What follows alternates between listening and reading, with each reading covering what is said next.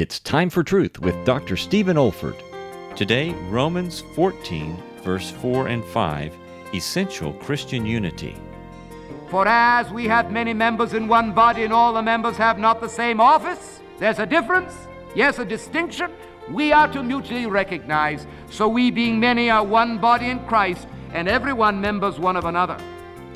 No one understood and expounded the unity of the Church of Jesus Christ like the Apostle Paul. I can't help feeling that he had almost in total that prayer that our precious Savior offered before the cross, when his cry to the Father was, "And the glory which thou hast given me, I have given to my disciples, that they may be one even as we are one, I in them and thou in me, that they may be made perfect in one, and that the world may know that thou hast sent me, and hast loved them as thou hast loved me. Let the world look upon us, Father in heaven, let the world look upon us as one, drawn together by the love wherewith thou hast loved me and I have loved them.